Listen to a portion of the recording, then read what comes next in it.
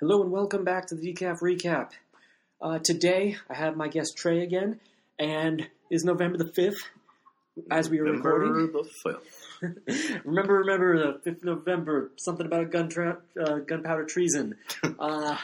It's more of a British holiday, but it became more widely known because of what we're covering today, which is, if you haven't guessed from just the date, we're talking about V for Vendetta today, both the movie and a little bit of the comic. We're going to talk more about their subject matter rather than the stories themselves. We'll do a quick recap because we are a recap podcast. Sadly, I am not a person who... I actually watched the movie today, like the 2005 make of it, and I only got to like 40 minutes of it because like I was into it, but then I got distracted by something else because that's a very long-ass movie. It is a long-ass movie, and you do not need to see all of it. Small spoiler alert, Natalie Portman shaves her head. but no, like for the most part, we're gonna just talk about like what the story is about because it's very interesting, and I wouldn't say it's exactly in the times, but there's definitely a lot of things that it kind of comes back to like what we're dealing with nowadays or what certain people are dealing with, and we'll break it down into the two categories I think is very important. There's the dictator, and then there's the anarchist. Because if you ever read V for Vendetta, or if you've ever seen the movie, there are certain aspects that involve both anarchy and dictatorship or fascism, and how those come about, and how they're alike and how they're different. But first, quick recap. Trey, if you want to cover your ears and not be spoiled here, that is completely fine, but you don't have to. So, basically, at least for the movie adaptation, you get the idea that we're in this type of post-apocalyptic world. Basically, there's this new conservative party that has taken over Britain, and they are all about the idea of keeping, like, just Britain, like keeping it to what they considered, I don't know, their make Britain great again, and make the United Kingdom great again type of spiel.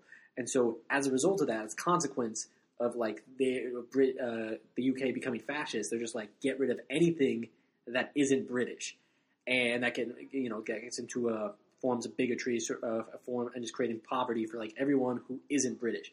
That's what happens in the film, and then as things continue, we have our main. He's not exactly a protagonist, but more of an antagonist, codenamed V, who pops up on November the 5th, blows up the Old Bailey, or a important British icon, and then continues on like just a spree of terrorist acts, and is even broadcasting his terrorism, explaining how all this that happened, how Britain became fascist, all of that is because of the people. Like, he deliberately blames the people. I think did you get to that point where he's broadcasting his voice, and he's calling like everyone out. He's saying like, oh, this, like, the way things are is because everyone fell in line with it.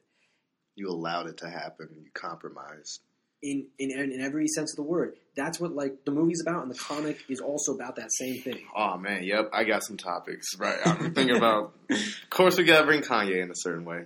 Like, Kanye will always, as long as I'm doing a podcast with this dude Lucas, I'm always gonna find a way to bring Kanye up. That's fair. All right, I'm gonna hold you to that Kanye quota. I am.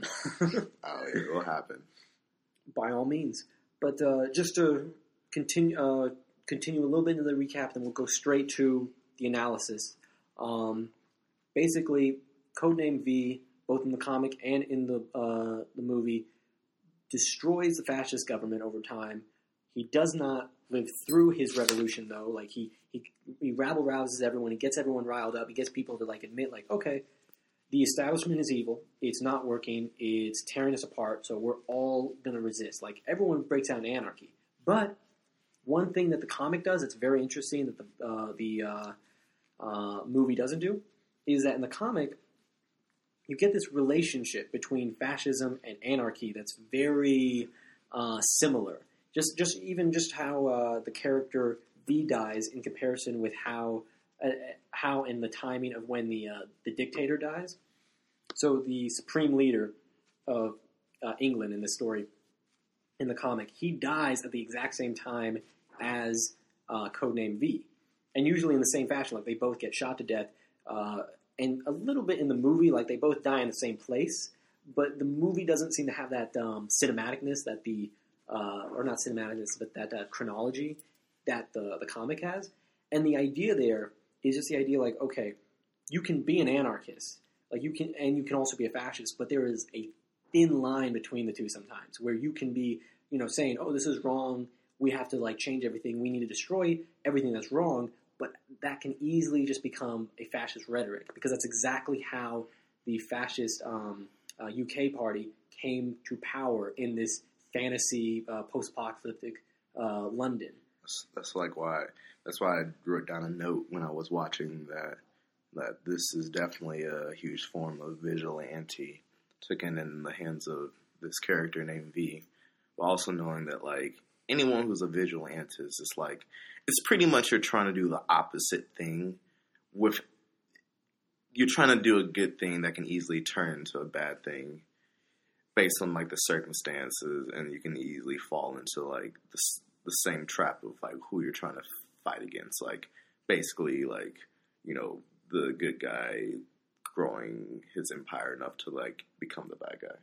Basically, yeah. And V himself states that numerous times, both in the comic and the movie. He declares himself the devil or here to do the devil's work, explaining that he is a vigilante, but what he's doing can so easily just be evil. Because at the end of the day, V is working outside the law. He's declaring that the law is broken because of how fascist it is, but he doesn't try to pamper up what he's doing as justified, or what's the word I'm looking for, as completely righteous. Like at the end of the day, he's still a man who has, gone around killing people, and so therefore kind of feels like he has to feel that conviction as well. At least that's the idea in his words. But V he's an interesting character, but he's also insanely messed up. Like, I don't want to spoil it too much for you, but like what happens to No, Evie? just spoil it all the way. Like, okay. I doubt I ever I probably may come back to the movie, but like... All right, so what happens is the main protagonist, Evie, right? She's eventually captured by the fascist government. And she's like, okay, you've been declared a threat, a terrorist, you are going to be erased. And they basically give her a deal, like, hey, if you tell us where V is, we'll let you go. She doesn't say because she, A, doesn't know, and B, even if she did know, she didn't want to tell these people because she hates them. She hates the fascist government. So that's why she helped him out in the beginning. She did. She was an accomplice. And so the government decides, all right, well, we're going to torch you. And so there's a huge torture scene. They shave her head. That's when Natalie Portman loses her hair. Gotcha. Yep. And so from that, she is she's broken down physically and psychologically, but she finds like a little note, both in the comic and in the movie, which is a very good scene. Even like how the note is written is the same in both medias. And it's just about this person telling their life story of like how they came to be. And how, even though they've lost everything, that they can't give up that one little inch left that they call their integrity. At the idea, like, even if the whole world goes against you, you can't give up that thing that, like, makes you a decent human being. Even if it costs you everything, including your life. Like, that's the statement in this little note written on toilet paper. But it's just the idea, like, okay, if everything goes to shit, like, if you can't control the world, which many of us can't, your integrity is something you do have control over. And this person who we don't know who she is, makes a statement like, all right, that's what's important. Keep your integrity. That's what Evie does. She takes, like, V's secrets, what little she knows, to the grave. Like, she's prepared to die. And then the interrogator, says, all right, you're free to go. She gets up. She walks out of the interrogation room, and turns out the whole time she was in the shadow gallery with V. V was the one torturing her the whole fucking time. What the fuck? That's why I didn't want to like really spoil it for you. But like, if you said you weren't going to come back to it in a long time, so I was just like, come on. But it's good. It's good payoff, and I think it's one of those scenes where you can't truly spoil it. Like once you see it cinematically and in the comic, it's done so beautifully because it's just. And the thing is, Evie asks like, why did you do this to me? Why have you done all of this to me? Because she went through the same hell that V went through. Like she went through an internment camp, basically, or a concentration camp. And so V explains that he loves her and he wants her to be free, and that's what this all was about. Like to show her, like, okay, to truly be free, at least in V's mind, in codename V's mind, you have to experience fear and the idea of absolute death, or the certainty of death. And so she went through this terrible practice, and in the movie, it's a lot better in how it's received, because it's just the idea that Natalie Portman playing Evie, she breaks down. She's like, what the fuck is wrong with you? But then V explains like more of his motivations in the sense like, I wanted you to be free. This is how I became free. This is how I realized the state of mind of the world can be, like how bad things can be, and what's important is your self-control, your integrity. But at least in V's mind, it's like you had to go through all this to like really show to understand like what it meant to be free. Now that's a very fucked up rhetoric, because it involves torturing someone you quote unquote love. So I'm not saying that V's motivations there are correct, but it's interesting in showing like what truly matters.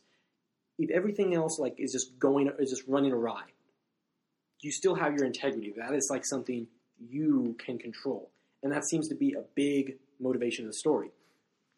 Having said that, there's a little bit of contradiction with that statement in the story itself, because V deliberately goes out of his way to either break people psychologically or just straight up murder them left and right, and decides, okay, well, the world needs kind of like this terrorist vigilante, like to take everything out that's bad in this country, and then like just leave everything left that's quote unquote good to hopefully make something from it.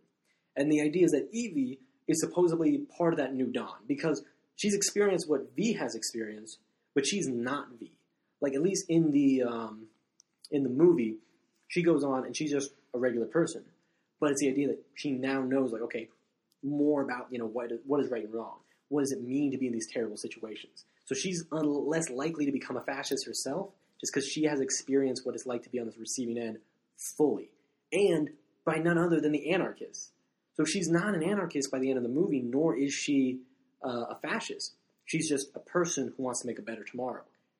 A little bit different statement in the comic. In the comic, she just becomes V's successor entirely, but isn't going to kill. Like, she states that. She's not a killer anymore.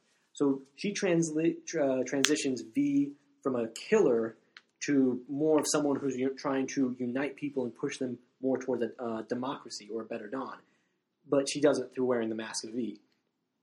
So there's some ups and downs between the comic and the movie. More substance than I would say style-wise, but they're both good reads. Like, they're both something I would highly recommend. Having said that, having stated more or less the plot, I really hope people don't get mad that I just spoiled like all of it. It is what it is, I suppose. But let's get into what it's about, because a lot of it's just this statement of, okay, what does it mean to be a fascist? What does it mean to be an anarchist? What are some of the notes you have? Like, what are some thoughts you have on what you've seen? Well, based on like what you just even told me, and like the fact that a lot of what you just told me actually correlates to the certain quotes I heard in the beginning of the movie. There's a quote that I paraphrase saying, "Freedom is just perspective." Whereas, like, now you say that, like, Evie, in realizing like what she feel like is actually like true freedom, what is actually is right and wrong, is like going in. I like how I said, like, she had to go through that, especially along with V having to go through whatever they had to do in order to, like, realize what they actually want. Like, they had, like, their perspective of, like, freedom was changed, and, like, being, like, happy.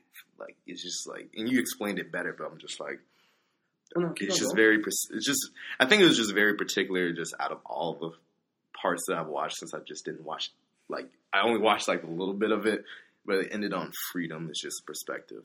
But then, like, there's also that word freedom, and how that is such a big thing in our Constitution. Liberty, and give me liberty, give me freedom.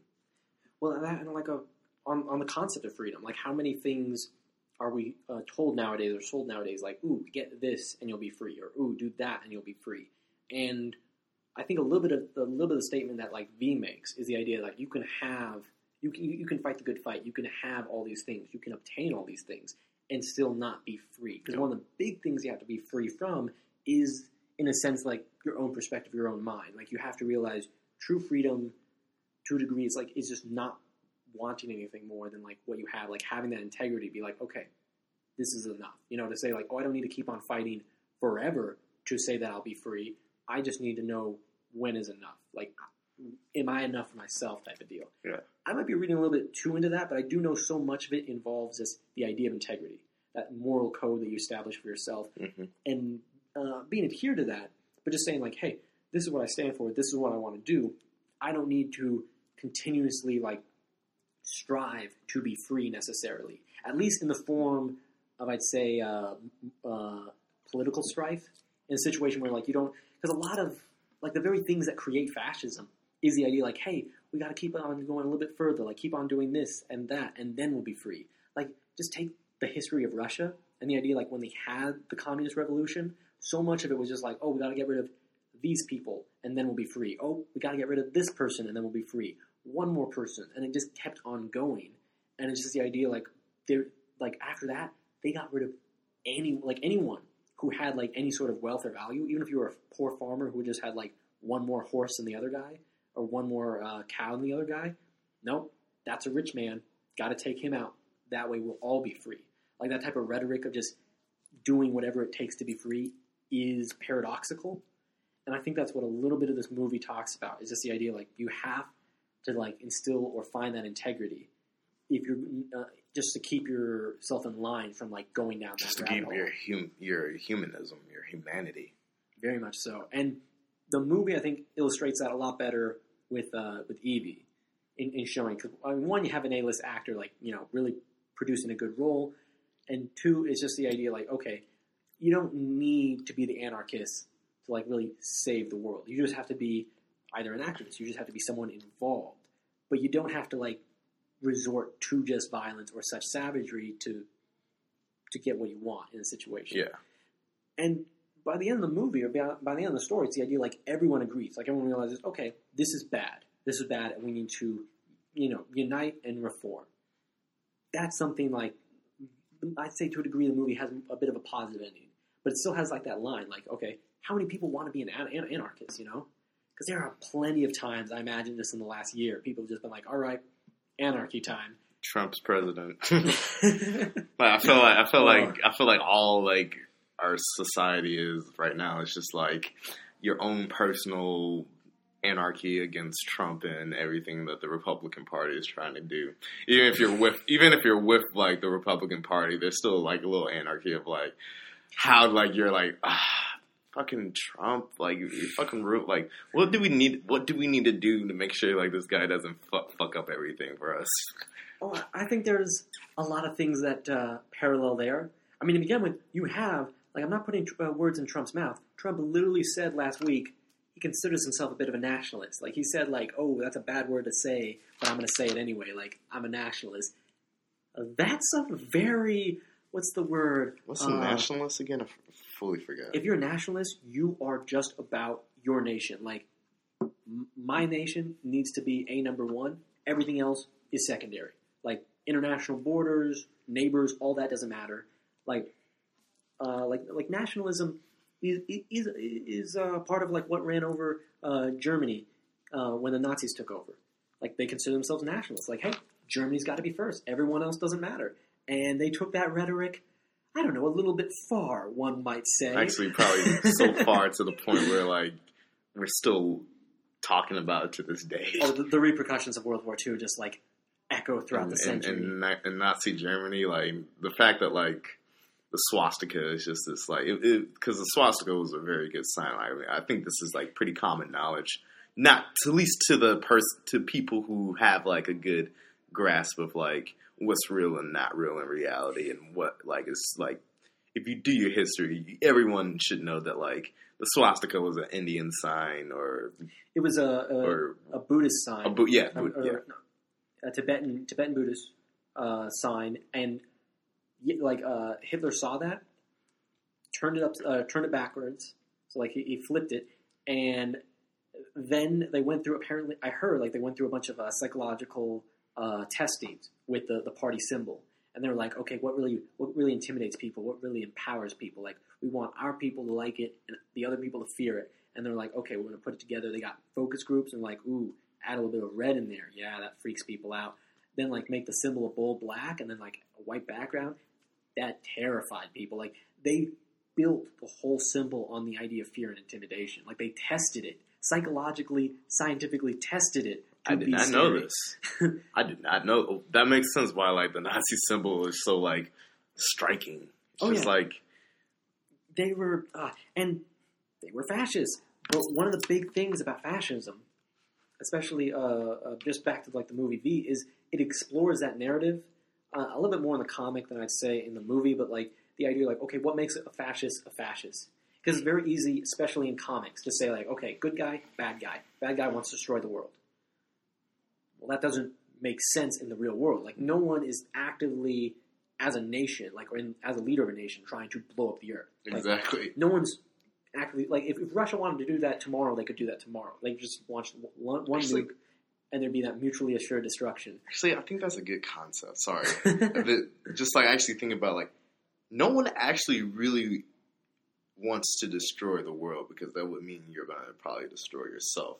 And I feel like anyone who's gotten to that point was trying to be like on the good end and just pretty much just got so jaded to the point like it was more like self-destruction of themselves and everybody around them. Well, people I feel like who really want to do bad and want to destroy the world, they're still probably doing it for a good reason, but probably the most self-righteous is selfish reason. That's like, usually those people kill themselves afterward once like the job is done. But that's like the big thing to realize is that even if you are a fascist, like most people who would see themselves as a fascist or would be defined as a fascist by like definition and by their actions, still see themselves as the good guy. Like plenty of people, do those type of terrible things. But it's the idea like, hey, it's for a good cause. It's terrible, but it's for a good cause. A good example of something that's like really terrible that happened recently is, well, depending on your perspective, but like down in Brazil, like their new leader is considered a tropical Trump. Someone stated that, but it's just the idea that he's very Trumpian. And if you hear him, if you ever hear like the new Brazilian leader speak, he has made countless remarks that are bigoted and homophobic. And, like, he's just all about the idea. Like, he's even stated that we should return things to a dictatorship down in Brazil. Like, he's made those type of statements. And people are like, what the hell is going on? But there is a pocket of people down there who were so upset with the establishment before. They were, like, so upset by the corruption scandal that's still ongoing down there that when they heard about this newcomer who's anti-establishment, even though he said all these terrible things, there was a pocket who was just like, hey, he's doing it for a good cause. Like, he may say all these terrible things, but we have faith that he's going to make the change needed. Like people saw him or see him as a necessary evil. And that's what's dangerous. Is like when we tolerate certain actions and certain rhetorics that we otherwise wouldn't. To be like, oh, this person says some terrible things, but hey, he's doing exactly what I like, so I'm going to let it slide. Like giving people a pass like that also gives them power. And it's a situation where like, okay, now you've given someone who's declared themselves a conservative, alt-right conservative, or a nationalist. Now they have that type of rhetoric. What do they do with it? Because when you state you want to return things to a dictatorship, and that the one problem with your dictatorship in the past wasn't that it tortured people, that it didn't kill them, those are statements by the Brazilian president. Those are dangerous statements. But now people are like, hey, he's going to give us the change we need. The moment people conform to that ideology, how far does that go? Because if your leaders are considered a necessary evil and can like get away with saying things like that, advocating for things like that, what does that represent for the people? Because if you lead by example, that is the example. What does that say to just like school children and teenagers? Like, oh, it's okay if our president is doing it. Must be all right if everyone else does it. Yeah. Why do you think I feel like we're definitely in a time period where people are being more reckless because our government is being overtly I mean, the government's probably always been reckless, but like now it's being visually reckless. We're like our sense of politics in the last like decade doesn't look like anything like what it looks like now. Like it's just like it's pretty much just like spoofed everything that like we've been living, but to the point where like it's still real and you have to go by like how like everything is going. You have to be this character. Everything's on the media. It's like this or that. Oh, this happened. Like we gotta talk about it because that's the new form of patriotism in this new like society. It's like literally it's like a reverse type of patriotism where like instead of like raising up our country, we're bringing down our country. But we're still, like, trying to get, like, pride from it. It's like, look how good I'm bringing down our bad country. Don't you think that's actually kind of fucked up? It's messed up, but think about how many people love that rhetoric. Like, that's the anarchist, right? Like, Codename V is the anarchist, you know? And a lot of people idolize that type of statement. And here's the other thing, bro. The fucking fact that, like, that movie showed V with, like, the anonymous mask or, like, that's where Anonymous got that mask from. Exactly. Like, what is the name of the actual mask? So it's a Guy Fawkes mask. Guy Fawkes was the guy back in like the 1700s who tried to blow up the British Parliament, and he failed. But like that was the gunpowder treason. Mask was then later adopted by Alan Moore in his comic, then made into the movie. Get the Guy Fawkes mask, then it became the Anonymous mask because it represents the anarchist, you know? The guy who wants to go out and blow up Parliament. Like, that is the statement that mask represents. But it's a weird statement because, you know, a lot of people can get behind that. You know, a lot of people are like, yes, take down the establishment. Occupy Wall Street was all about, you know, take down the establishment. But then you also had people who are conservatives who are like, hey, we also got to take down the establishment. If you're a conservative, you don't want big government. Like, that's a thing you don't want. That's part of the nature of being a conservative.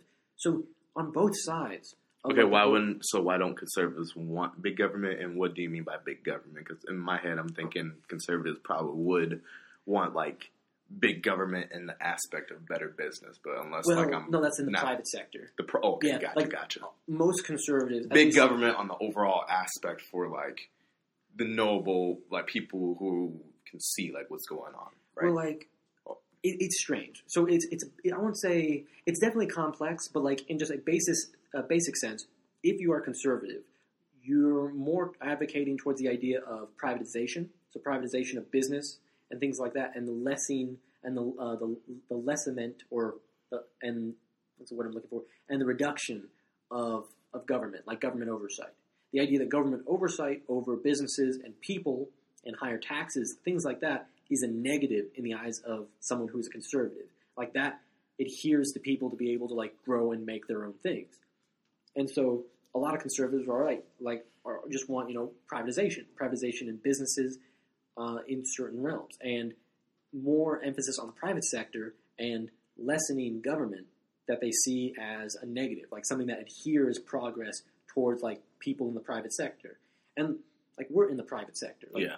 So it's a situation where it does, it can sound like very appealing to a lot of people in the private sector because it benefits people in the private sector. But having said that, there have been plenty of situations, I would argue, where like that's not the case. Where in many ways, like, okay, you can have someone who is a conservative and a Republican in office, and they will do something that deliberately contradicts the idea of being a conservative.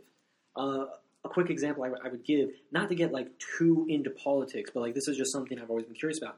The Patriot Act was created during the Bush administration, and it covers just the idea of that in order to protect America, we have to spy on Americans. That's a big part of the Patriot Act. So and it was passed. And so it's a situation where a conservative Republican president passed a bill that amplified government's ability to spy on the American people. So that is something that seems more authoritarian, or a lot of people saw it as authoritarian, rather than conservative. But you don't get into like that mindset. Now, things like that, like the Patriot Act, is exactly what led to things such as Anonymous and people who were like just wanted to like, hey, the government can spy on us. Like Edward Snowden should prove that as well. Like, hey, the government can spy on us. They are spying on us. And they're selling that information. And that freaked out a lot of people. And they're like, hey, all right, if this is happening, we want to be anti-establishment. Like they're on both sides of the political spectrum. There are people who like who want lessening of certain information, or at the very least, regulation of certain, you know, agencies and information. And that's a tough thing to get because it's just the idea like who guards the guardsmen, you know? it's hard to create a certain, I don't know, just bring it back to the idea of integrity, like how you bring it back to that. Mm-hmm. But I think we can just focus on more of a niche, and that is the anarchists. Because everyone loves anarchy, especially in the movies. Can I tailgate off of a certain concept of like, and also realizing this was made by Alan Moore. So my introduction to anything of Alan Moore was not his comics at all. It was actually just him himself as a person, like talking about magic. Alan Moore is an interesting figure. Because, like, I remember, like, I didn't even know he was a comic book artist, like, until he mentioned in one of his interviews that he made, what was that other comic? Watchmen? Yeah, Watchmen. Yep. Like, that's like when I realized, wait a minute, this dude who's a magician, and also declared that, like, I'm going to be a wizard or magician. Yeah, I think he did say just magician. And, like, I mainly only watch his magician talk when he talks about magic. Mm-hmm. And what is kind of, now that I'm thinking about it, it is weird and realizing, like, he probably did make the biggest spell of all by making this particular movie, V for Vendetta, quick note. With that mask. Because the fact that, like, you kind of, like, and this is just my perspective realizing right now, you kind of just made a spell. You were all the way in the UK. And you're a low-key dude, I'm pretty sure, who has no type of power, but you gave power into a concept of a comic you made called V for Vendetta, along with other concepts of Watchmen that has some stuff to do with government, which is like a big mass control of like how we're living in our like society as humans. And people got inspired by that mask, even though it's been used before. You repurposed it for that book or that comic. And someone repurposed it for the actuality of what that comic was talking about. And now Anonymous, I see Anonymous just like is a seed planted by Alan Moore. And now it actually is really about what Vendetta is about. They live out that anarchy of what Alan Moore created. And that's like, if you think about it, like it's all just based off of inspiration and just being influenced. But like, you start realizing that's actually what alchemy and magic is. You know, I never saw it like that, but shit, that makes a lot of sense. Because, yeah, the repercussions from the story, V for Vendetta, then becoming a movie, and then influencing Anonymous and people like, holy shit, like, that's a good point. Because here's the thing, bro, like, you with Alan Moore, like, I'm in comic class, and, like, Barb, or anyone's talking about Alan Moore, like, I'm, like, there was so many days, like, before I graduated, I'm, like, in comic class, just, like, listening, like, wow, people really only know Alan Moore for the fact that, like, he made Watchmen and V for Vendetta and whatever other stuff, and, like, a lot of it is political.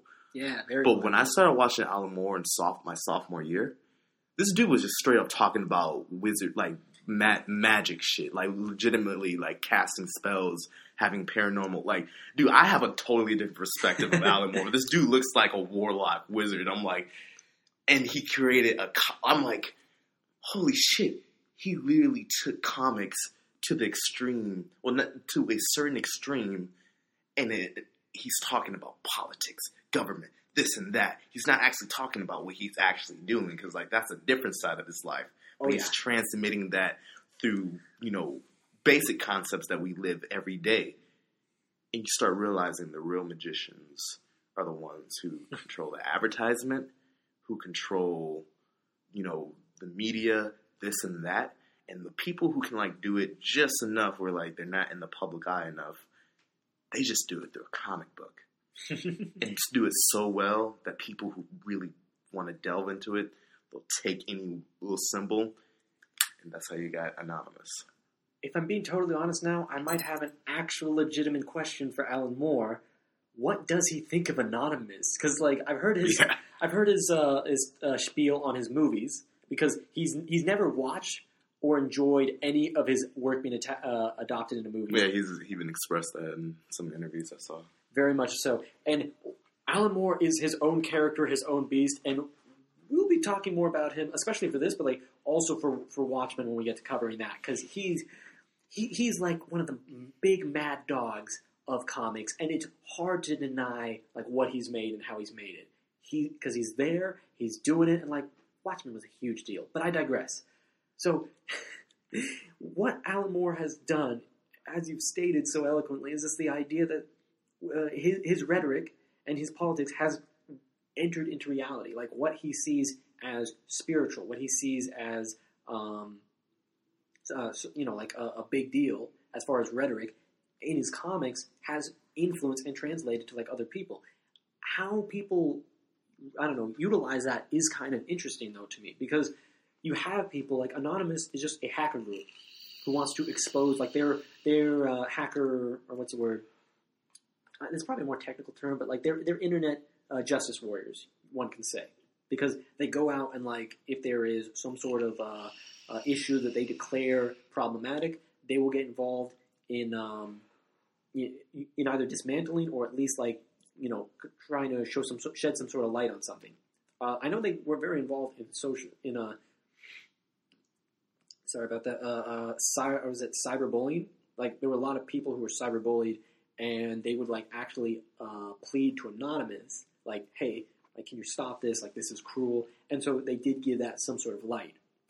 The only thing about Anonymous that's up in the air, and they're more, I don't know, of an example of hacker groups, is just the idea, like, what they are is no one knows who's involved. Like, they're just a group of hackers who all get together basically on I don't know too much of the technical parts of it, but they all get together just kind of online, and no one knows who each other is, but they can agree on stuff. Like, hey, do you like what's happening on the internet? Like, and they can just be like, nope. They could take a vote. They could be 2, could be 3, could be a dozen of them. They could all get together and be like, hey, we don't like cyberbullying. Okay, we're going to do something about that. And they would either hack, shut down, or expose certain people's accounts. During Occupy Wall Street, for example, they were involved in identifying certain police officers who were known to commit police brutality, because a lot of people were recording everything that happened there, and certain rhetorics like that. And so they're an example of anarchists, but they're anarchists, you could say, but in the cyber world. They're all about either whistleblowing or shedding light on information or trying to shut people down. Yeah. And that has its ups and downs. Like, there's things that are limited to, and there's things that they can that they're amplified on doing. But they're not exactly V, because V, remember, even though he's all about, like, hacking computers and taking out, like, the technological pillars of the community, he is also, like, just out there literally offing people. Like, that's one thing Anonymous isn't big on, is the idea, like, okay, if they put out the hit on someone, or if they had something like that, that would change the game entirely. But at least from what I know, they don't do that. Having said that, there are plenty of other, like, hacker groups out there who are align themselves as social justice warriors and, like, do a similar rhetoric. Maybe like a subgroup of Anonymous who actually do that shit. You never know. Well, that's the thing, is it's just, it comes in waves. Like the anarchists in the form of the Guy Fawkes mask, like, that was a thing for the times. But in internet culture, things can, like what was popular one year, can change drastically the next year. I think the same thing can be said for imagery. Even within a month. Yep. And you could say the same thing for the imagery behind political parties or social justice parties. Nowadays, even memes. Oh. Fucking Pepe. Pepe went out. I like how there were a lot of conservatives that, like, used Pepe, and like just like some people say they stole Pepe and, like, made him into their rhetoric, and that's it's a weird thing.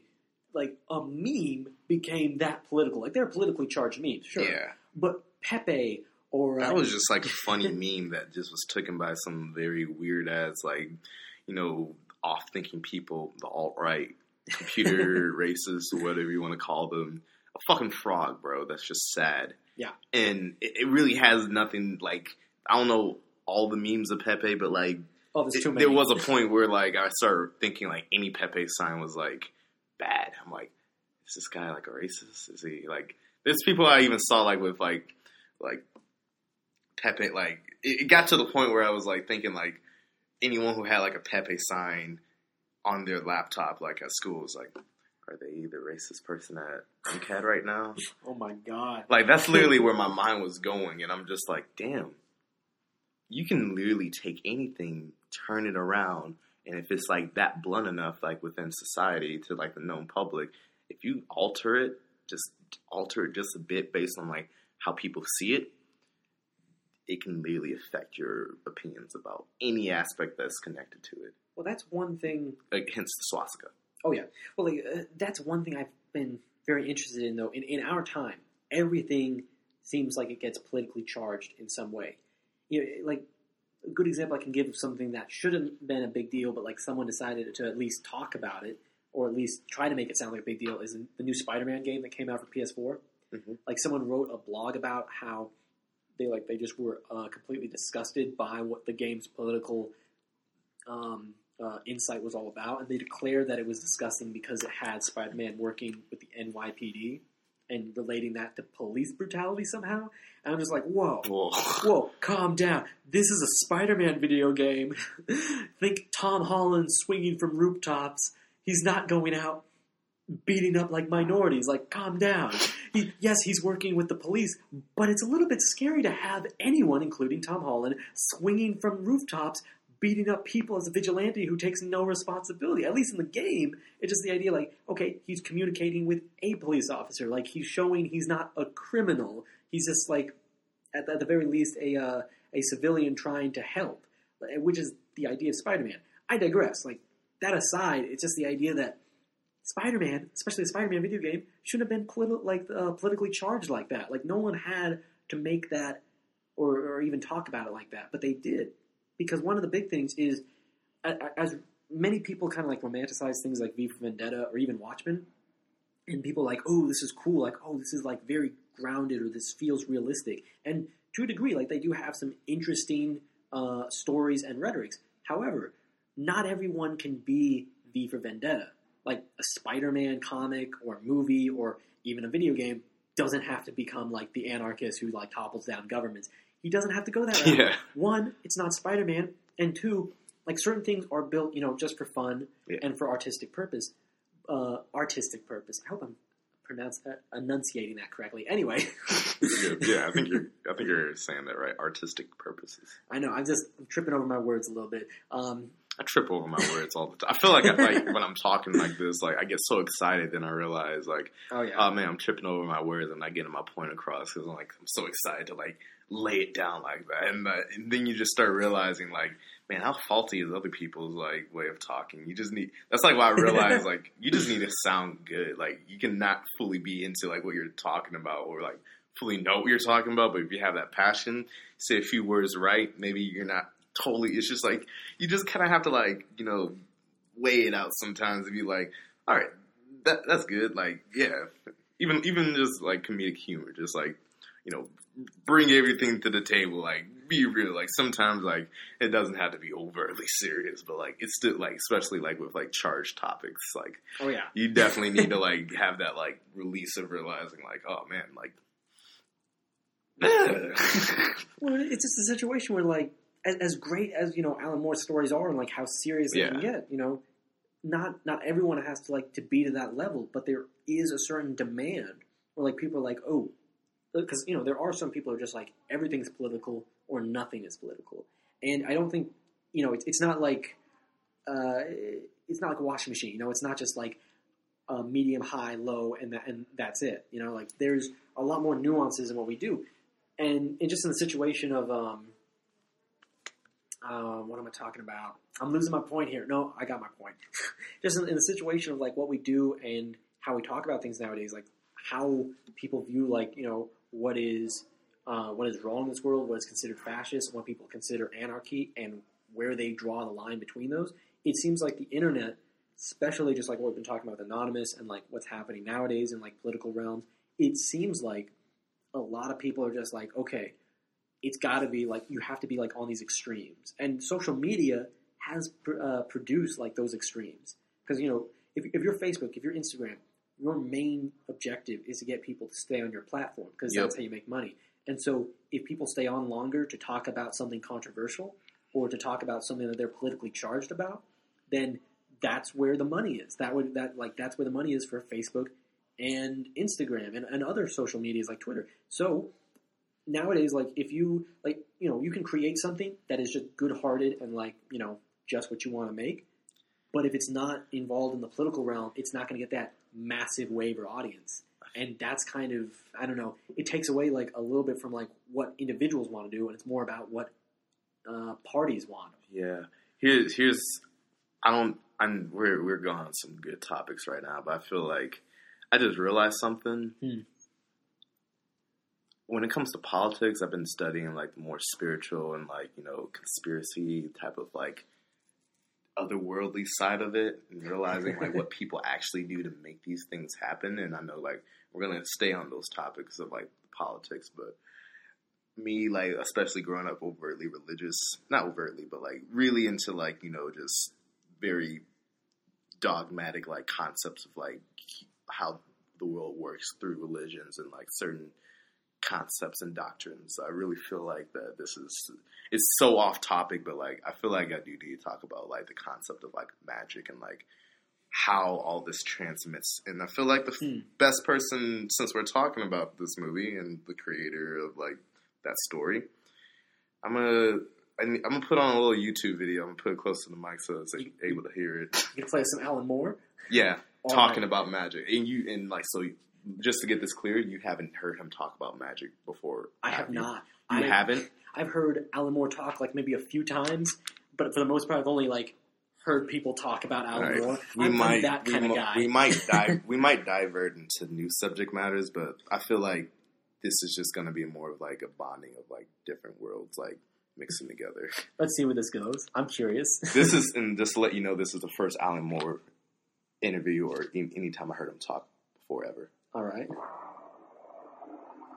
This is my introduction to Alan Moore. They're pulling out a tarot card. Rather than merely bore my friends by having anything as mundane as a middle of crisis, I decided it might be more interesting to actually terrify them by going completely mad and declaring myself to be a magician.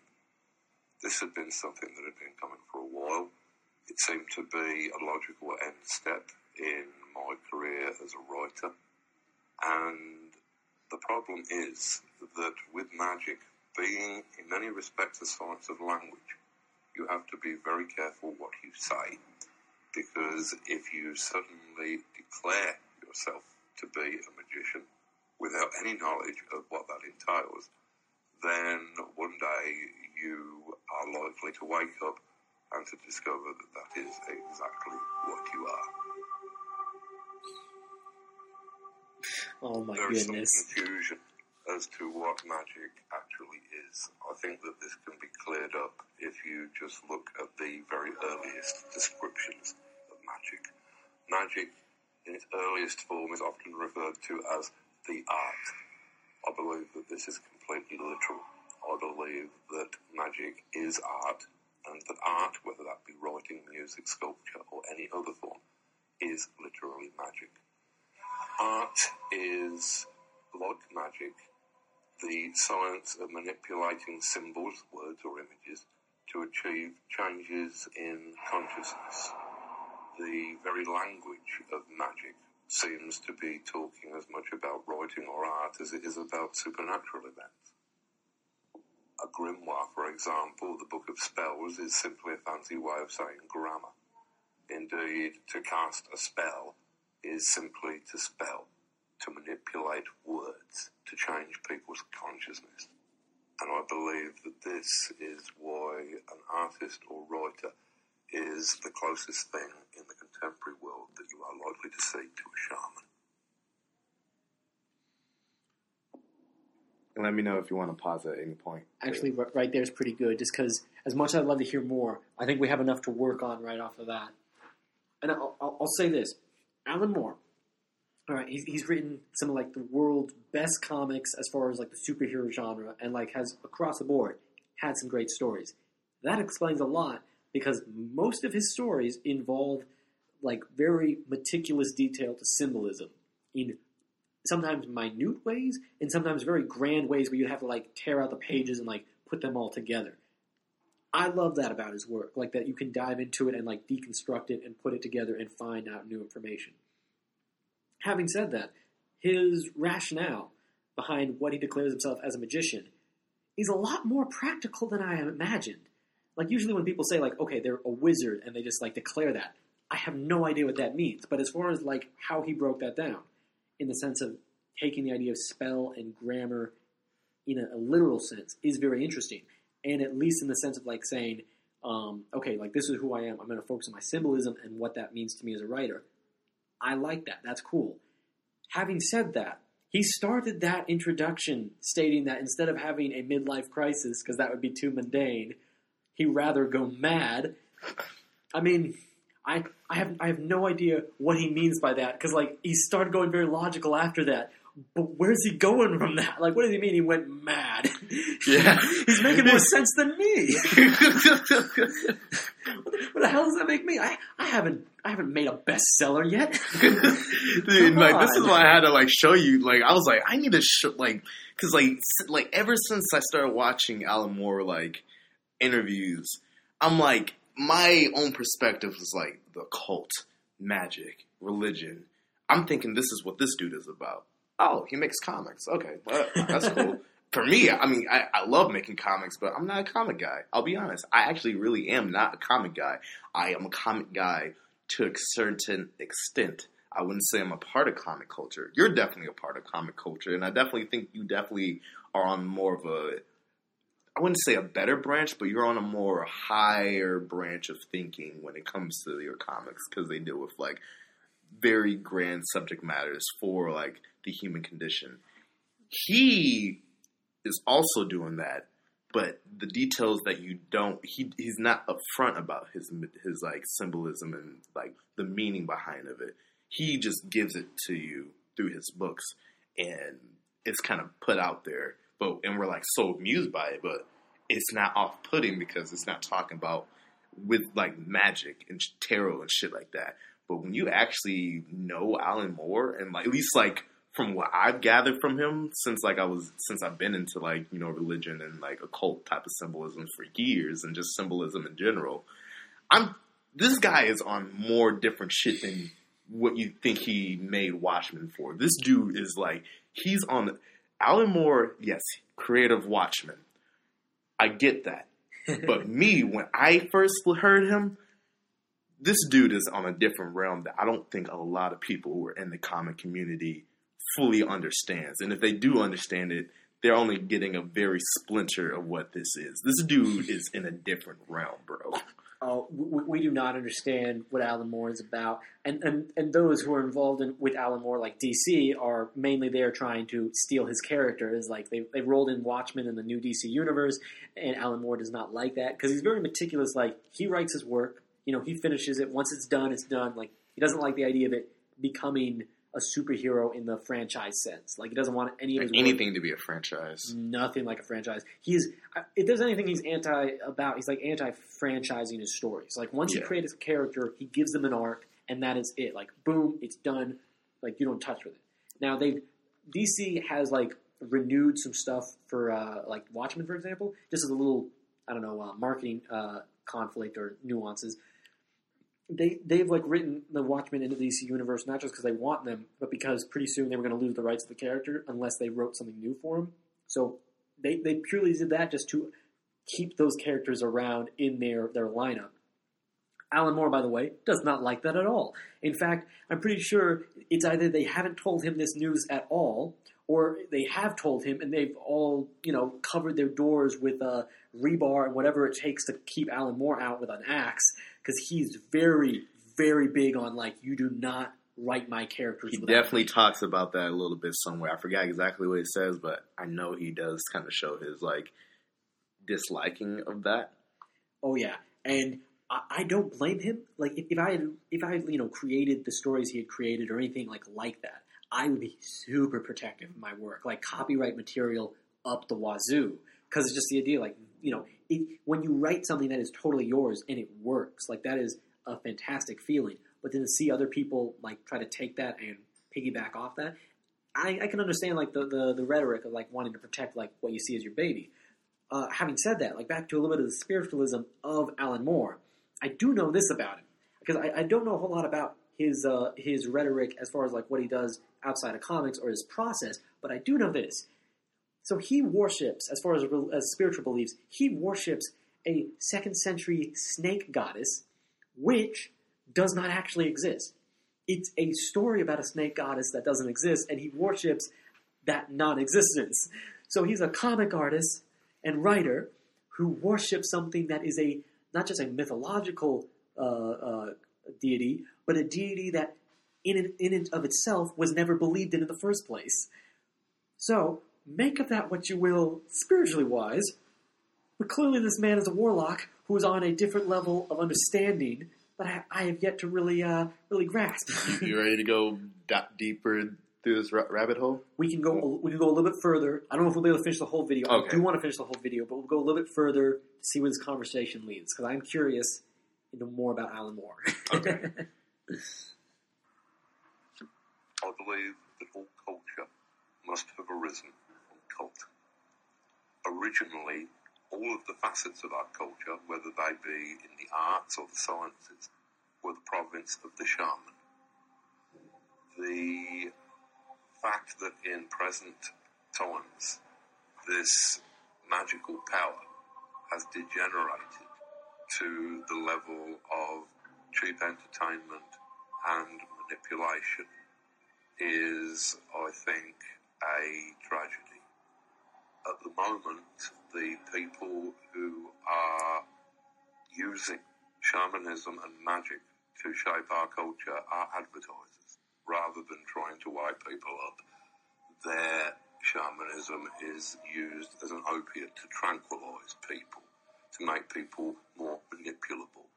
Their magic box of television and by their magic words, their jingles, can cause everybody in the country to be thinking the same words and have the same banal thoughts, all at exactly the same moment.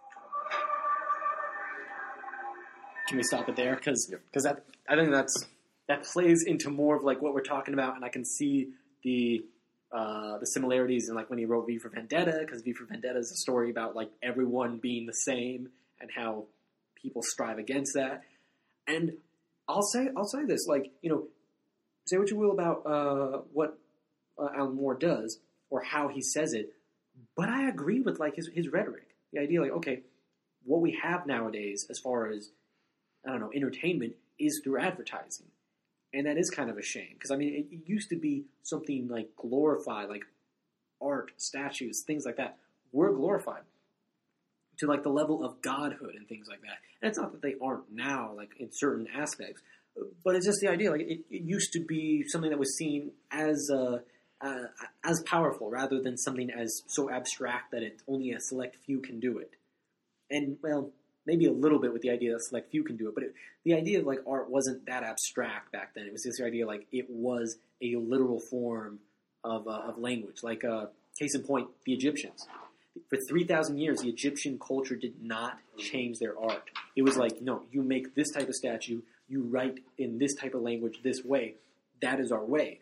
Anyone who like changed that was not treated well. Like one of the pharaohs tried to change up like the art style, and like people rioted over that because they were just like, this is our way of life. This is like what we enjoy. Now, having said that, all of that, as you know, as grand as it was all about the idea of everyone thinking the same thing at the same time at the same moment. So I'm not saying the pharaohs had it completely right, but they had a certain, I don't know, their language was a little bit different about it. Instead of it being a franchise and advertisements, it was just about the idea of godhood and representing like that cult of the dead attitude towards their spiritual beliefs. So I don't know, maybe it's the changing of the names, but to a degree, I think a lot of it has to do with what do you, like, I don't know, maybe not choose your poison, but what do you make of it, you know? If not everyone is thinking the same thing at the same time, which they shouldn't be,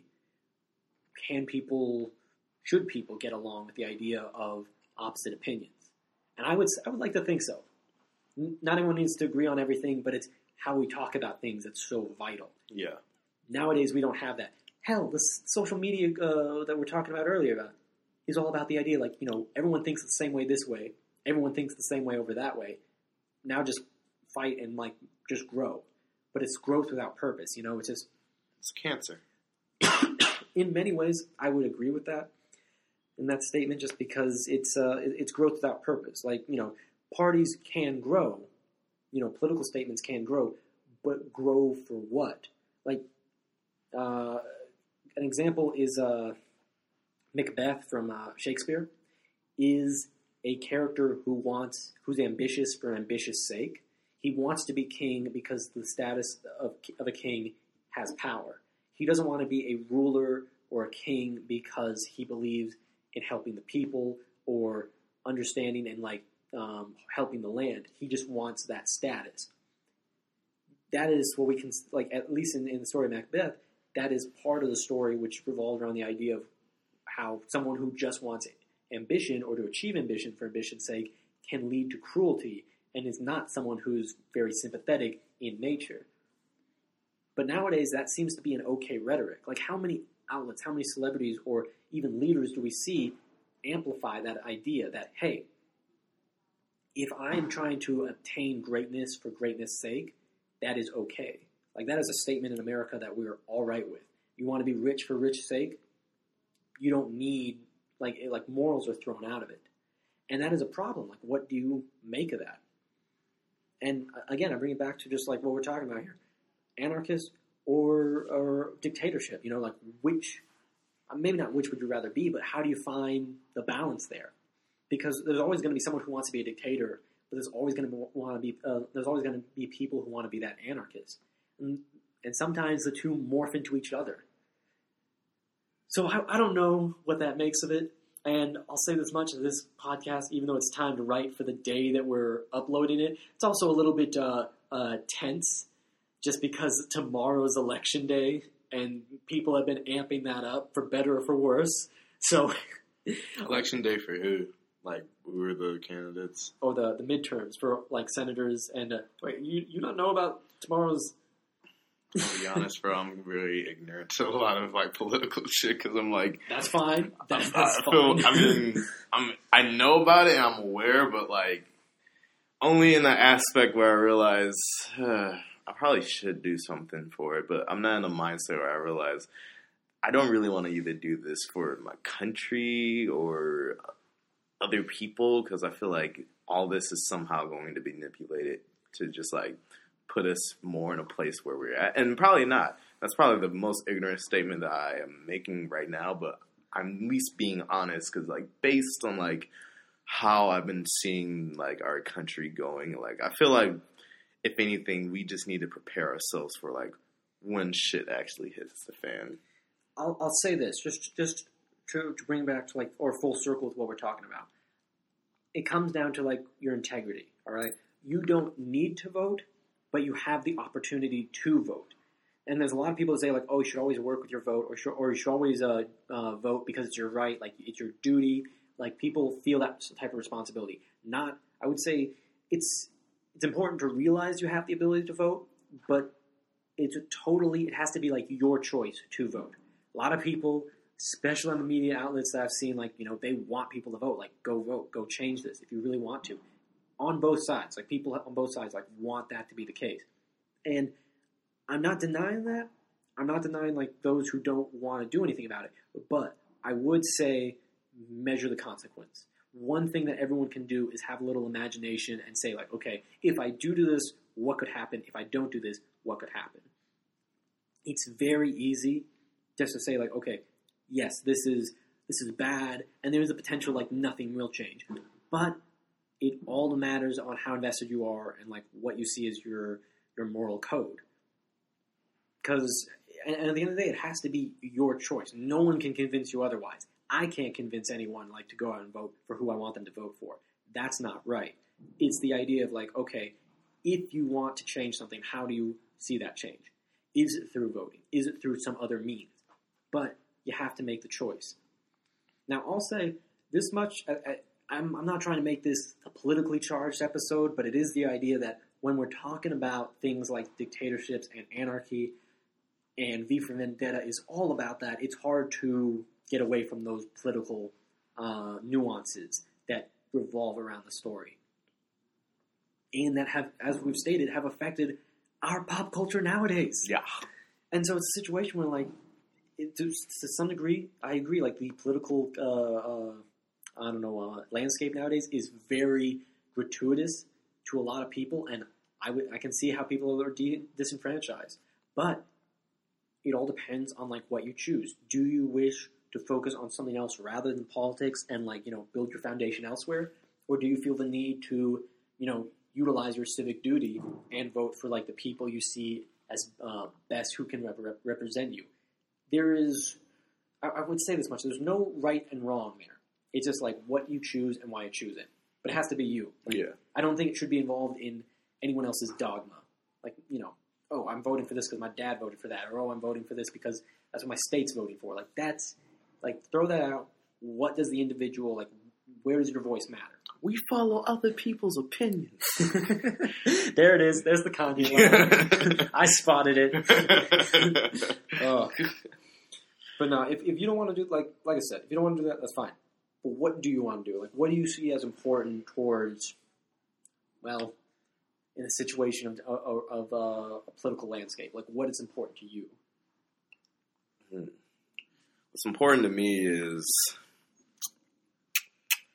on the political landscape, well, I can't really fully talk about political landscapes because, like, I feel like my mind as a person, like, I can get down with, like, talking about politics, but at the end of the day, I'm more involved in, like, the esoteric aspect of it that people aren't and probably shouldn't be aware of. Like, that's why I feel like I purposely make myself the odd one out because, like, not a lot of people will understand, like, these other little basic concepts of, like, how people run government.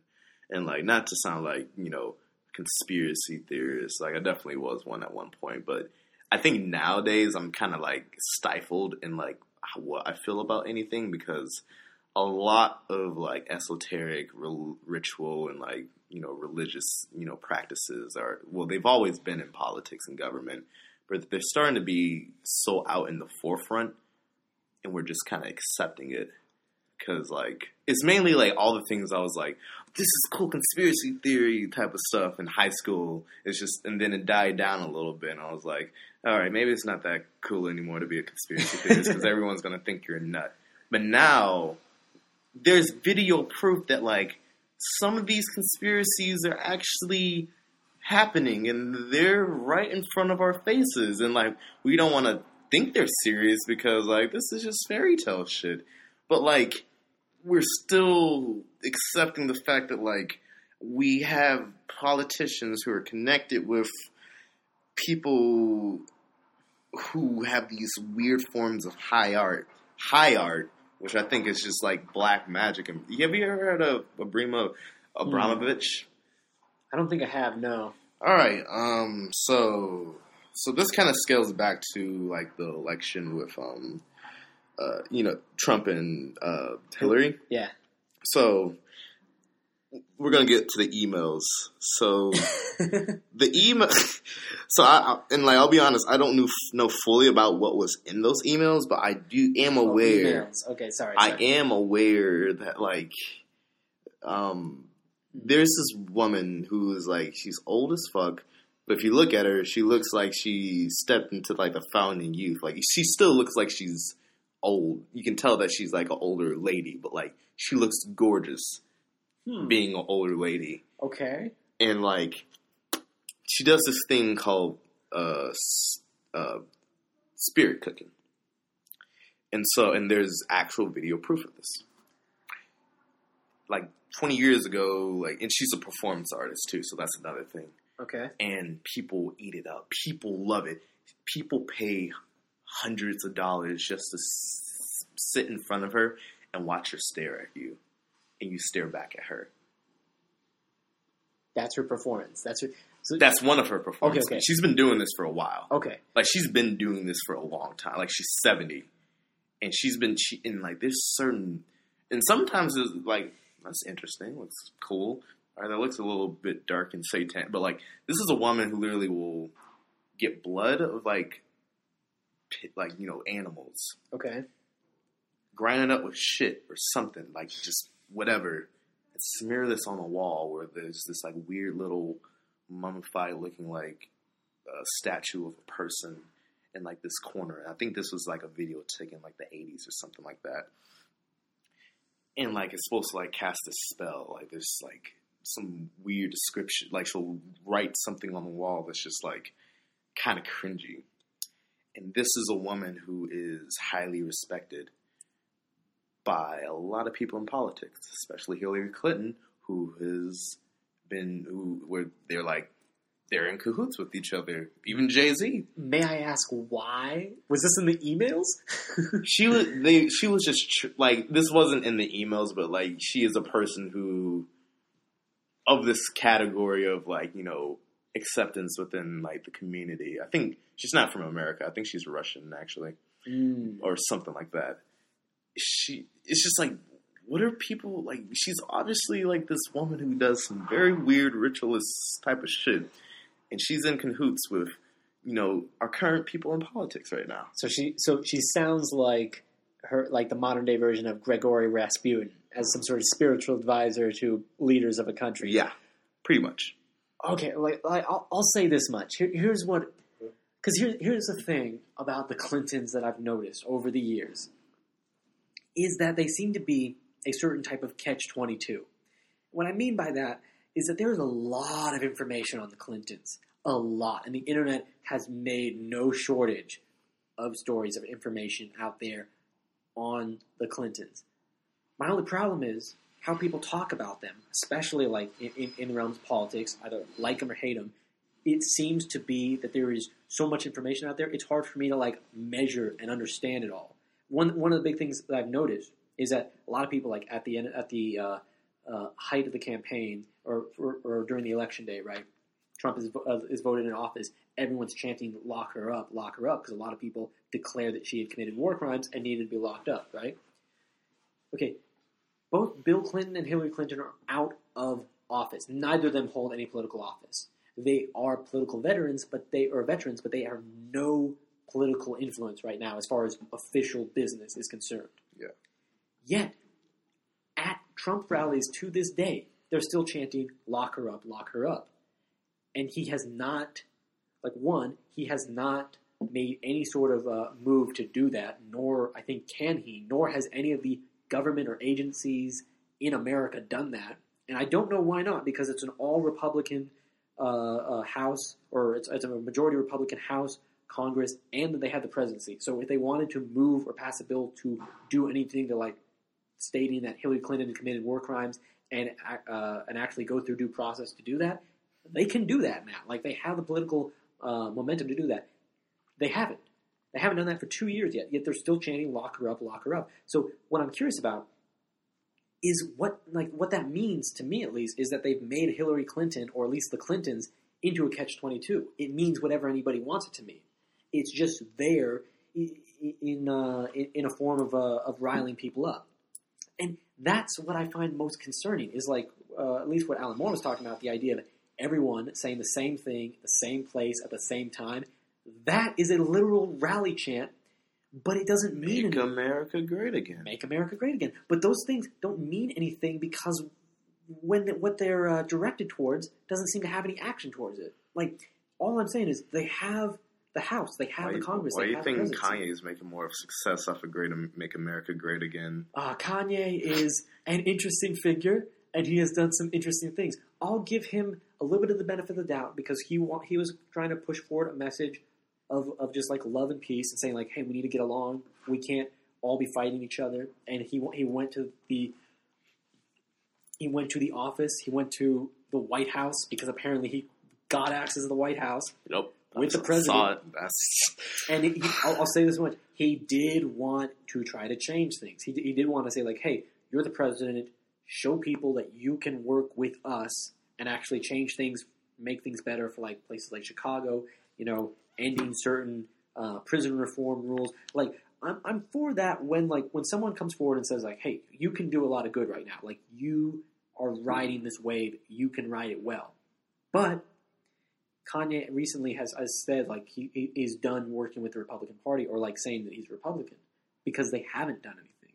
That's one of my big concerns is he's given up on them. He said I was tricked. He's claiming that he's done working or trying to work with Trump because there hasn't been any action. That's my biggest concern. It's okay, even if you completely disagree with the Republican Party, which I totally understand, I get that. but they still have control over all three branches of government. Why haven't they done anything? They haven't done nearly as much as what they could potentially do, as far as what we could see as good in America. So, when you have these type of issues, and there's a plethora of other issues we could talk about that just like go on and on with the Trump administration, but that's neither here nor there for this, because as politically charged as this episode is going to be and is, I don't want to focus too much on Trump because everyone talks about that man. But I'm just saying, like, I'm so tired of talking about Trump. I'm like, dude, I kind of just want to like this dude, so I'm just like, I can just get away from like the people who hate. Dude, I'm more tired of people like saying they hate Trump than like probably a person who actually loves Trump, because like at least they're not being overtly hateful. Like with people with just like bad energy in general, even if it's like for like a reasonable cause. Like no, like if Trump's fucking up your life, especially if you're a minority, then like, they have the right. But like there has been like this certain like unhealthy culture around like going against Trump that I feel like is very counterproductive. Yeah, counterproductive. Hey, I'll say this much. All right, and if anything, it's making him even stronger. It's very easy for anyone to become a zealot in what they see as their moral compass. Like again, bringing it back to integrity. You got to have that moral code. You got to figure out how far that code goes, and everything should have a limitation. I'd say like everything has its limits, including people and what they can do. And like, hey, you don't need like a lot of people don't agree with my politics, and vice versa. I understand that, but we need to be able to talk about it as adults and just being able to have a conversation like, okay, we can at least agree to disagree. Because one of the biggest things is to be able to take away from the conversation and say, you've learned something. Like, okay, you disagree with this person, but why is that? How is that? And like not being able to talk to certain people because of their politics just seems counterproductive to me. Because when you have that form of isolationism, it's very easy to construct a threat out of the people you don't talk about. Yeah. I'm not saying you have to talk to everybody, because some people are just maybe obnoxious or intolerable. That is always a case for certain people, but you can't just isolate yourself from people who have different opposing opinions than you. Because one, that's not how a democracy works. Yeah. Like, the situations when people when situations become democratic to dictatorship usually involve isolationism in some form, and anarchy is a good way to also isolate people. Like the moment people start talking about mobs or in any form, it then creates that sense of fear. And usually, as that fear is created, people use that fear to construct a threat, saying, hey... I know someone who was like that, and I definitely could tell he was aiming himself in that direction. But luckily, it kind of failed. I'm not going to say his name, but like he was a total like anti-fascist, anarchist dude.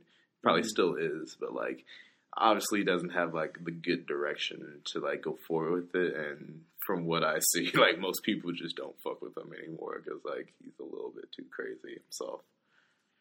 All I would say is like, for the most part, I do think your actions matter more than your words. Yeah. People can talk about and like be as edgy as they want to be with their talk. And sure, I mean, it can take it, people can take it too far. I'm not saying words can't, don't have certain weight to them, but your actions speak so much louder, How many people in New York City say, like, I'll kill you, but don't actually do that? Yeah. Like, me saying I'll kill you as just a form of expression and me killing someone, just as an example, as a gratuitous example, it's there. There's a big difference between those two. Like doing something and saying something. And I think that's one thing that people seem to take away from in a lot of ways is when people have these conversations or just start talking with the opposite with people of opposing opinions. It seems like having a different opinion, having a conversation, or forming your own opinions on things can then lead to people saying like, oh, that's bad, and somehow. Inadvertently, it seems like certain people who are all about freedom of speech will then end up censoring the very people who are just like themselves, individuals. And it's weird when words are treated with more weight than actions. And I find that extremely problematic to say that I can do, especially in this internet age where all you doing is typing. Oh yeah, typing threats, typing this, and like no one actually probably will really do the things that they would do, but like. They definitely can they know they have the power that like they're not gonna get in trouble for it unless like the CIA finds them if their threats are like really that bad. But like people can just do like people know that like they don't really want to do the actions, but like they can make the actions probably happen through what they say, and if they can get someone else to do the actions, they can probably also go with that. That's true. Still just being safe in their own little home. And that's one of the interesting things about our age, but I think it's a consequence of the modern age, because when the internet was first formed, just as a little bit of history, the CIA actually wanted the ability to cover up their IP address and be able to do things covertly, and just kind of like just have a mask on basically and say like, okay, we're going to be incognito while we like do this type of work on the internet, which is partly necessary because if you're an agency and you have to compete with other governments, you don't want other governments to be able to spy on what you're doing. Yeah. So that makes sense. But you know what that is? That's the deep web, bro. Well, that's the thing. The people who invented the ability to cover up your IP address, they realized, well, if you give this to just one person, if we hosted a party at your house and I'm the only one invited who showed up wearing a mask, everyone's going to be like, oh, that's Lucas, because he's the only one wearing a mask. We can all see each other. So people can figure out, even if you're the only one who can cover up your IP address, everyone else will eventually figure out, like, oh, that's the CIA doing that right there. And then that makes you a target. The only way for the governments to protect, or agencies to protect, American interests in the form of the internet involved everyone being able to mask their IP address. And as a result, that did create exactly what you're talking about, the dark web, the deep web. That's why, because here's the thing, when I do research on the dark web, and I've been doing research on the dark web for years, mainly just, trying to understand this concept, people are, people are why does the government allow this to happen? Because the software or, it's like a software that you need to use to cover up your IP address. It's called Tor. Mm-hmm. Anyone can use Tor. It's legal to download it. Yeah. And it's also, and you can go on the deep web. It's legal to go on the deep web. You shouldn't probably make transactions with Bitcoin to get drugs, illegal guns, hire a hitman. You can do all that stuff. But if you think about it, the reason why the government allows Tor is because they need to use that. They are aware that other people are going to use it, and they understand they have to deal with it in certain aspects, and they understand that very bad shit's going to happen on the deep web. But when it comes to the government, there's so much other secrets that are much worse than at least to the government. I feel like that's worse than a dude who keeps people hostage and kills them for red rooms. Just which that shit exists too, or the worst of it all, child pornography that's on the deep web. It's up the ante of how much horrible shit is there. It's terrible, and they do to some extent. They do try to stop that type of stuff, but the idea they still try, but but it's a hydra. The moment you take down one, 5 more pop up. Yep. But it's the problem where if you want to have secrecy, if you want to be able to do things covertly and not have other countries or your enemies spy on you, everyone's got to be able to hide their IP address. And as a consequence, literally the idea, in order for there to be total anonymity, in order for there to be security, there has to be total anonymity for all. Yeah. And that is an interesting, albeit strangely democratic type of system where it's either everyone can be secretive or no one can. And that is a tough line to pick between. I'll be honest, I like the internet the way it is now. It has plenty of faults, but the idea that there are no secrets can be equally as dangerous because that is authoritarian right there. And so, it comes back to pick your poison and how much of it. Oh, that was interesting. That was not a bell. We are not in a church. I don't think we're in a church. Are we in a church, Trey? Wait a minute. What happened? Oh. I'm whoa. There was nothing that clanked to make that. I think that's just It's just the table. Yeah, it's just the structure of the table made a noise. I'd like some people to think it's a church bell. We're inside a church. We're in one of those little towers surrounded by all the birds, like Daredevil. There it is again. You gotta bend this a certain way. Yeah.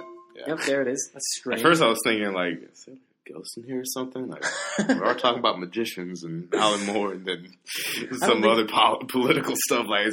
Is Alan Moore like Beetlejuice? If you say his name 3 times, does he magically appear? Alan Moore. Alan Moore. Alan Moore. Oh, that's a bummer. All right. But no, it's just I feel like that's certain circumstances we're starting to get in at least notice. Is the idea like, hey, in some way it's one for all or all for one, you know? Yeah. I'm not saying that exists everywhere, and maybe it should, maybe it shouldn't, but it's just the idea like at least for certain systems, you know, for voting, for anonymity on the internet, things like that, or privacy on the internet, you know, it's either everyone has it or no one has it. Well, I mean, there's a lot that goes into voting laws, and we're hearing more about that every day, whether we want to or not. But nah, I think we've covered the base of, like, you know, just we started with V for Vendetta, and we spawned off from there, which was the intent, you know, because V for Vendetta has been covered 100 times. Like, there's not much more that we could, or not anything new we could add to this, but I do think we could just, you know, give a spiel on like what we saw its contemporary values and how it is now. And we will be talking more about Alan Moore, specifically on Watchmen and some of his other works. Or maybe we just have to do a podcast strictly about Alan Moore. Yeah, I agree. I kind of. This is still part, like, even like we don't get into it more. Like before, like we part tonight. Like, I wanted to show you like this stuff, like these videos of his interviews about magic. Like this, like it's just, like, I'm sorry. It's just like when I started coming to, like, when I realized he was a comic book artist, and like I'm ironically watching him while I'm having a newfound love for comics. But I literally just straight up watched him because, like, he came up in, like, my other videos about, like, the occult and, like, with wizardry and stuff like that. And, like, I realized, oh, he's a comic book artist who made Watchmen. And then I go to a comic book class and, like, you guys start talking about Alan Moore. But a whole different spectrum that's just about comics. And I'm just like, you guys don't. Like, when I was in class, I remember being in class with you, Barb, talking about, like, Alan Moore. And then I even, like, made a question, like, so, like, what do you think about his symbolism and, like, occult stuff? Like, oh, yeah, like, he does have a lot, but, like, we didn't dive into it. We just, like, kind of touched it, like, and I'm like, Barb, you guys, you do not know this man is, like, I don't know what he's about, but, like, I know he's about some shit. It is a rabbit hole I do want to go down. I just hope I come out sane on the other side, because, like, what Alan Moore does is very much Alan Moore-y. I don't know if I can, like, you know, adhere to that. I do want to hear it. I don't know. You're about to get more of Alan Moore. Sorry, I haven't made that joke. More. That's going to be the name of the podcast episode. More. More of more. Oh, goodness. All right. I think we've reached the end for this. This has been the Decaf Recap.